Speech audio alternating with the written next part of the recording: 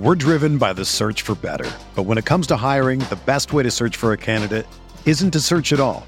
Don't search, match with Indeed. Indeed is your matching and hiring platform with over 350 million global monthly visitors, according to Indeed data, and a matching engine that helps you find quality candidates fast. Ditch the busy work. Use Indeed for scheduling, screening, and messaging so you can connect with candidates faster. Leveraging over 140 million qualifications and preferences every day, Indeed's matching engine is constantly learning from your preferences, so the more you use Indeed, the better it gets. Join more than 3.5 million businesses worldwide that use Indeed to hire great talent fast. And listeners of this show will get a $75 sponsored job credit to get your jobs more visibility at Indeed.com/Blue Wire. Just go to Indeed.com/Blue Wire right now and support our show by saying that you heard about Indeed on this podcast. That's Indeed.com/Blue Wire. Terms and conditions apply. Need to hire? You need Indeed.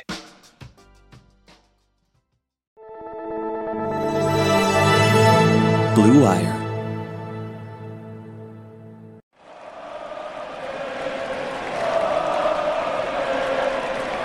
What is up, Nets fans? Jack Manuel here for another Brooklyn Buzz and an unfortunate another loss. Nets go down to the Utah Jazz by 17 points, 125-108. And look, this one was a drudge, whatever the correct word is. It was just a poor way to end this West Coast road trip. The Nets go 1-4. Probably should have gone 2-3. Could have gone 3-2.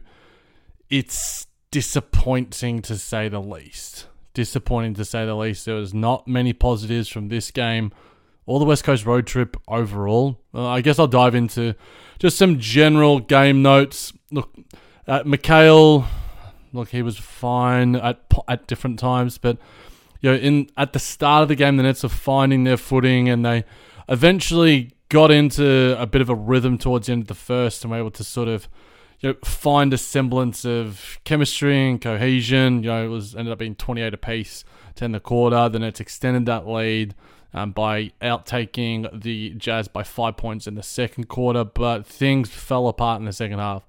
The Nets scored 49 points to 71. They outscored by 71 points in the second half to the Utah Jazz. Now, no disrespect to the Utah Jazz. Now, I know anytime anyone says no disrespect, the disrespect immediately follows, and maybe it does. But look, Larry Markkinen, really good player. Would love to have him on the Brooklyn Nets. But Colin Sexton, Taylor Horton-Tucker, these two dudes combining for 54 points. Agbaji and John Collins chipping in for double digits off the bench. Really? This Nets team, its bread and butter is its depth, its offense.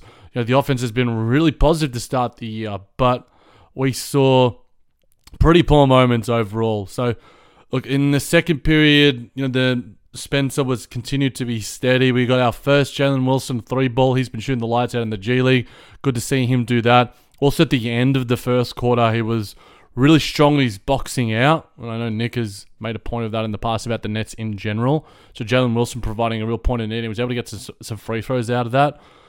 And the Utah Jazz played quite a bit of zone, and the Nets had some effectiveness in it. Clax was able to find a little bit of a dinky floater here or there. He also had a nice defensive play on the fast break where it was sort of like 3-on-1, and Taylor Horton-Tucker sort of bottled it. But I think Claxton also, his presence there certainly had an effect. We also saw some growing chemistry on the offensive end from Cam Thomas and Mikal Bridges in terms of, Mikal driving and kicking out to Cam, those guys sort of screening for each other. So that was somewhat positive. Obviously, the game didn't end in such a fashion. But yeah, at the half, things were looking okay. The Nets are shooting the ball well. They didn't have a heap of, offensive generation. They were leading in a lot of stats other than, rebounding and points in the paint, which is something, and also fast break points, which is something that wasn't incredible, is probably how I'll say it. But, in the third, Cam Thomas goes on this little mini run. He had 7 points in 3 minutes. Then he had another 3, so he had 10 points. He was also getting a really egregious whistle from the officials. It was just it's sort of like how in the past, where there's up-and-coming stars and they don't get that whistle like a Luka Doncic or a LeBron James or a whoever else, or Giannis Antetokounmpo, because they don't have the credibility yet.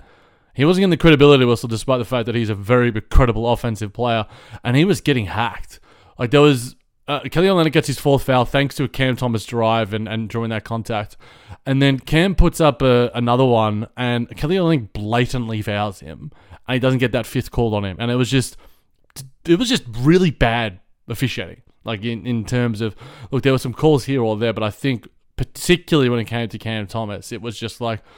This guy could have easily had another 5-6 free throws, and maybe even more if the officials actually opened their eyes and they weren't bird boxing the bloody bullshit. But in saying that, we also saw, Claxton that third as well had a nice little sort of take, through John Collins, sort of survey what was going on in the offense, and this is about 80-83. But the Jazz went on a 15-2 run, and the Nets just couldn't get anything going. They couldn't stop the Jazz. They couldn't generate anything themselves.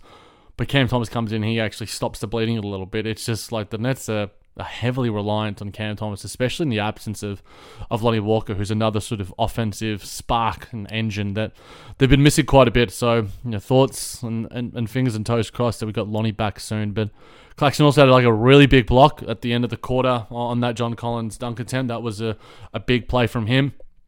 But this stat was something that stuck out. I can't remember who it was, but credits to whoever it was. But the Nets had one field goal in the last 4 minutes and 42 seconds. Like, one field goal made.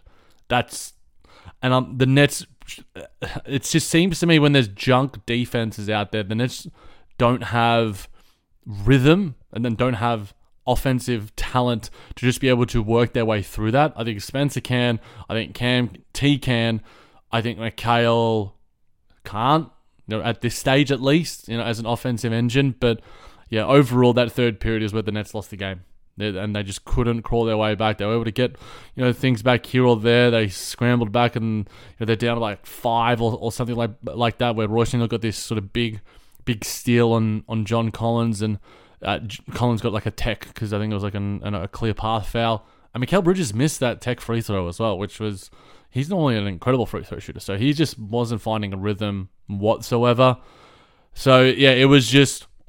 And it was just a bad game. A bad game. I think that's enough for my game notes.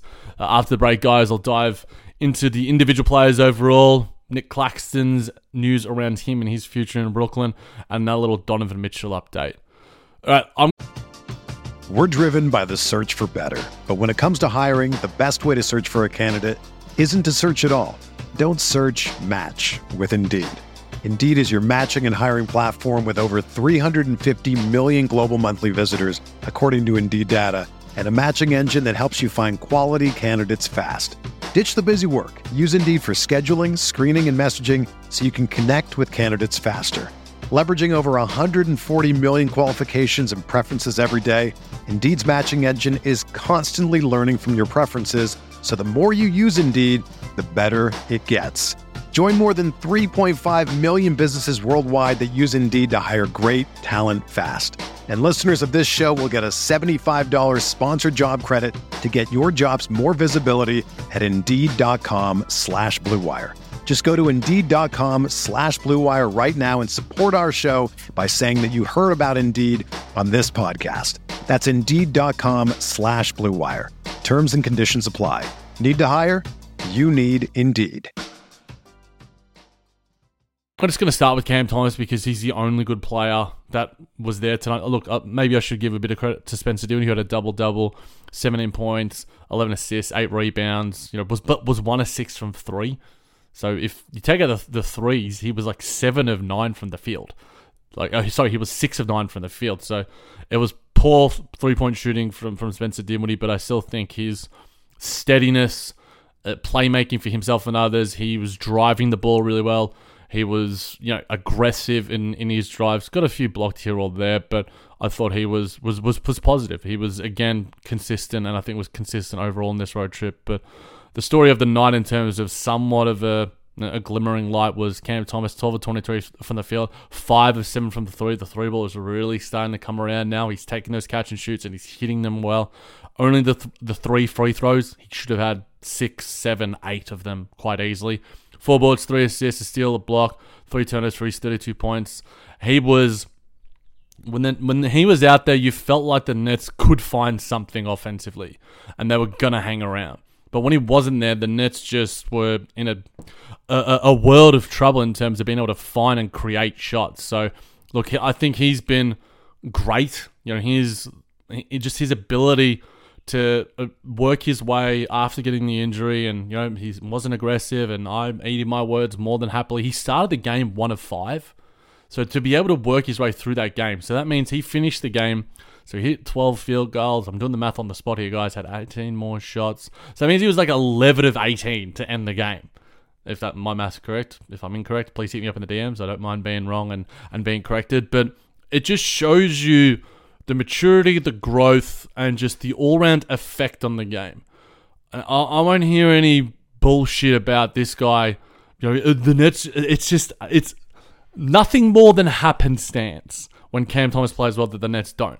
It's his teammates that aren't freaking playing well. It's Mikal Bridges, it's Cam Johnson, who is just a nothing. Like, it has no effect on the game. He is just absolutely bland, flavorless nothing out there. If Cam Thomas had someone supporting him outside of Spencer Dinwiddie, because I think Clax was average, I would give like a 5, 6 out of 10. I don't think he was positive other than a few quality defensive players and a few little zone busting and offensive moves, and only taking the 5 field goals. So look, someone needs to help Cam Thomas, and Lonnie Walker, Dennis Smith Jr., those guys returning soon is gonna probably be of some help to him. But yeah, you got to give the full credit to Cam Thomas in the way that he is continuing to be consistent in his offensive production and performances. It's as simple as that. This is what we expect of him. We expect him to put up 25 plus on good efficiency, get to the line a lot, and he was making some good passes and the right reads. And some of the, there was one I think Eric Slater posted where he had a nice drive, dropped it off to Mikal dropped it off to Nick Claxton. And then he again was getting blitzed and getting doubled, and he was just driving through them, and he was getting hard isolation defense, and he was just driving through them. So that aggressive mentality, he just is super confident, super efficient right now, and I'm CT obsessed. Call it what you will. But outside of that, guys, Spencer Dinwiddie, I think, again, as I alluded to, his playmaking was pretty positive. Nick Claxton in his 26 minutes, 7 boards, 2 of them offensive, 3 blocks, 3 turnovers for him. I think that's far too high for a guy that doesn't have the ball in his hands a lot. Some of those might have been inadvertent, but I think the Nets were pretty sloppy tonight. I think the 13 turnovers reflects that somewhat. It's average-ish, but I think the nature of some of those turnovers allowed some fast break points in transition and second chance opportunities for the Utah Jazz. But I think the big conversation has to happen about the Twins. Mikal Bridges, maybe one of his worst games as a Brooklyn Net, and we said that maybe the other night against the Golden State Warriors too, other than that last quarter performance. This was, the 5 assists, that's nice. The 3 of 8 from 3, that's nice-ish. The 2 of 5 from the free throw line, and the 4 of 16 from the field, 25%. Like, that's just trash. Like, calling a spade, that is trash. And he needs to be better. And he is a leader of this team. His play over the West Coast road trip in general, I think, Doug Norrie of Locked On Nets posted like 16 points on like 37% from the field. That's just pitiful. And look, the miss at the end of the game, I might have gone a little bit too high on it. Jonathan Kuminga might have gotten a pace on it, but Mikal just has to be better. He just feels like there is no semblance of flow to his game. Feels like he's forcing things. His defense is not there to the extent that, his reputation has, built up over his years in Phoenix and even a little bit last year in Brooklyn. But he needs to step up. Like, he was really bad. And speaking of really bad, Cam Johnson. He has been really bad all season other than maybe 2 or 3 games. And this tonight, 27 minutes, 2 of 9 from the field, 1 of 5 from 3, 5 rebounds, an assist, a steal, 7 points. 7 points. 7 points. Like, if Cam Johnson isn't hitting 3 balls at a 40% rate, like, what is he doing? And if he's shooting about half of that at a 20% rate, what is he doing? Now, I'll give him the benefit of the doubt in the latter portions of the game where he got a bit of an elbow to the head, and hopefully, I don't want any of our players to be unwell physically, mentally, but you got to analyze what he did in before that and over this West Coast road trip and over the season overall. Bench him. Like I said it in the pod with Nick in the last one, bench Cam Johnson. Start Dorian Finney-Smith. Dorian Finney-Smith wasn't great tonight either. I thought he was okay, and he's come back after the knee soreness, but you got to bench Cam Johnson, man. Like, he's earning this starting spot based off of reputation and contract right now. If you're judging him based off of production, he doesn't deserve to start. He's not playing like a starter. He's making bad decisions. He's not offensively efficient in any case. His presence isn't felt there. He's sort of just in the wayside and behind the scenes. It's sort of Joe Harris-esque in ways. And we gave plenty of shit to Joe Harris. I also gave plenty of love to Joe Harris in his time as a Brooklyn Net. And Joe Harris is aging and the injuries are catching up to him. But I don't know the excuse, if there is one, for Cam Johnson. He needs to be better. He needs to be better, and I hope he can get better because that means the Brooklyn Nets will be better too. So who knows? But I don't think he is playing like a starter. And does he deserve to when you've got a few good guys coming off the bench? But speaking of that bench, Dorian Finney-Smith in his return, 2 of 7 from the field, 2 of 5 from 3, also 3 assists, 2 rebounds, 6 points. Royce O'Neal, 23 minutes, 2 of 6 from 3. All of those were all of his shots. Watford was okay. Harry Giles played in some junk time. Darren Sharp hit a 3 ball, which I know he didn't. I'm misreading that. That's Jalen Wilson who hit that one. Did have the 5 rebounds in his 16 minutes for Darren Sharp. That's sort of like Darren Sharp, like, makes his presence felt. Like, that's one thing you can certainly say about him. And Jalen Wilson, again, getting to the free throw line and hitting that 3 ball. It was just, he's earning this, and these are formative experiences in his NBA career, and it's going to be a nice little building block for him. So that was certainly positive. But yeah, wasn't many positive things tonight in general for the Brooklyn Nets guys. But yeah, it's just one of those things. And it wasn't a good thing by any stretch. So I want to get to a report from Mike Scotto. He had a pretty in-depth interview with Nick Claxton saying a lot of different things. I'll jump into some of the quotes, and you guys can share your thoughts in the replies when I post this podcast, and hit me up in the DMs or Nick as well. Yeah, he was saying that he wants to be there. Like, he says, what would you look for in free agency? He said, a place where I'm wanted. I'm here now. Hopefully everything works out in Brooklyn. I love it here. He's, and it was also, Mike Scotto sourced out some different people across the league to sort of see what his salary range would be, and I quoted this from the article. Claxton's projected salary heading into free agency is $21 million per year, according to 12 NBA executives polled by Hoopsite. 2 of the 12 executives believe Nick Claxton could get as high as $27 million annually. 4 other executives pegged Claxton's value in the 20 to 25 range, and 2 executives valued Claxton at $20 million annually. I think that's, look, I've said in the past, early in the preseason sort of thing, and the previews that we did there, Nick Vucevic, Jakob Poeltl, Jared Allen, all those sort of guys earn around $20 million. Nick Claxton is playing at that level-ish. Maybe it's a rung below in the Mitchell Robinson, Onyeka Okongwu sort of range, where it's sort of like $15 to $18 million. Now, obviously, there's plenty of machinations. Like, if you sign Clax, can you keep Cam Johnson? Probably not. Maybe like offload Cam Johnson. There's a lot of different machinations, but focusing on Clax, I think that right now he's playing around that $20 million range, maybe just shy of that. If he hits that 3 ball consistently, he's certainly going to earn. But maybe what the market dictates, maybe there are other teams out there that would be looking for him, whether it's, I don't know, Detroit decide to actually go for a center that's actually good, Dallas, any of these other sort of teams. But yeah, when he was, I think that's the talking point about the range of money that he should be getting. Yeah, give me your thoughts. I think he should be at around 15 to 20 right now. I'd probably say just shy of it, given I don't think he's been as impactful, and the numbers show that, despite his blocks and the fact that the net scheme isn't utilized to his really high level capabilities. So look, he's a very good player. I'm a big fan of Clax City. We all know that. But in saying that, he's going to have to play better if he wants to earn closer to that 27 million range, which is what other people are saying. But the market dictates what the market will dictate. A few other little takeaways from it, guys. He was asked what he wants in general. He's like to be one of the better two-way players in the league.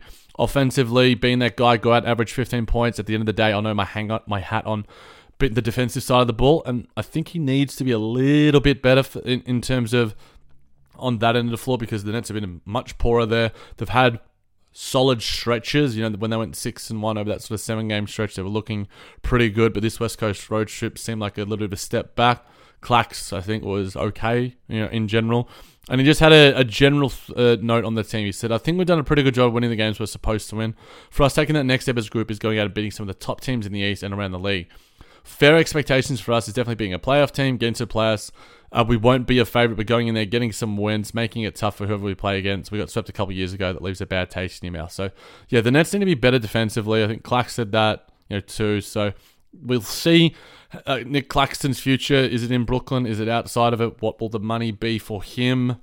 Let me know. Let me know if you please. But I want to end with something via Brian Windhorst, and he quoted on his podcast saying that the Nets and Knicks could be in a bidding war for Donovan Mitchell. Now, if and when that happens. So I would say and this is quoting him, I would say the Knicks and the Nets are riding on the line. These two teams where I think Donovan would have a chance of re-signing. If they got into a bidding war, I think that could be interesting. Now, you talk about all of the assets that both of these teams have. Are they going to be willing to throw those in for Donovan Mitchell? Check out the episode that Nick and I had in terms of discussing Donovan Mitchell in depth.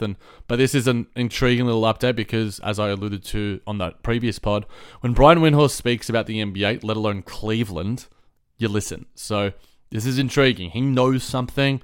The Nets certainly, it's not unknown that the Nets will have interest in Donovan Mitchell. At what price? There's going to be plenty of teams after him, as I alluded to on that previous pod too. But in general, guys, not the best podcast here. I apologize if I'm a bit down, but the Nets are a bit down too. Hopefully they can bounce back against those New York Knicks that I was alluding to. Nick and I will be back to recap that one. Hopefully it's a W. Thanks everyone for listening. Make sure you give us 5 stars on any podcast platform and leave us a review if you have the capabilities as well. Nets World.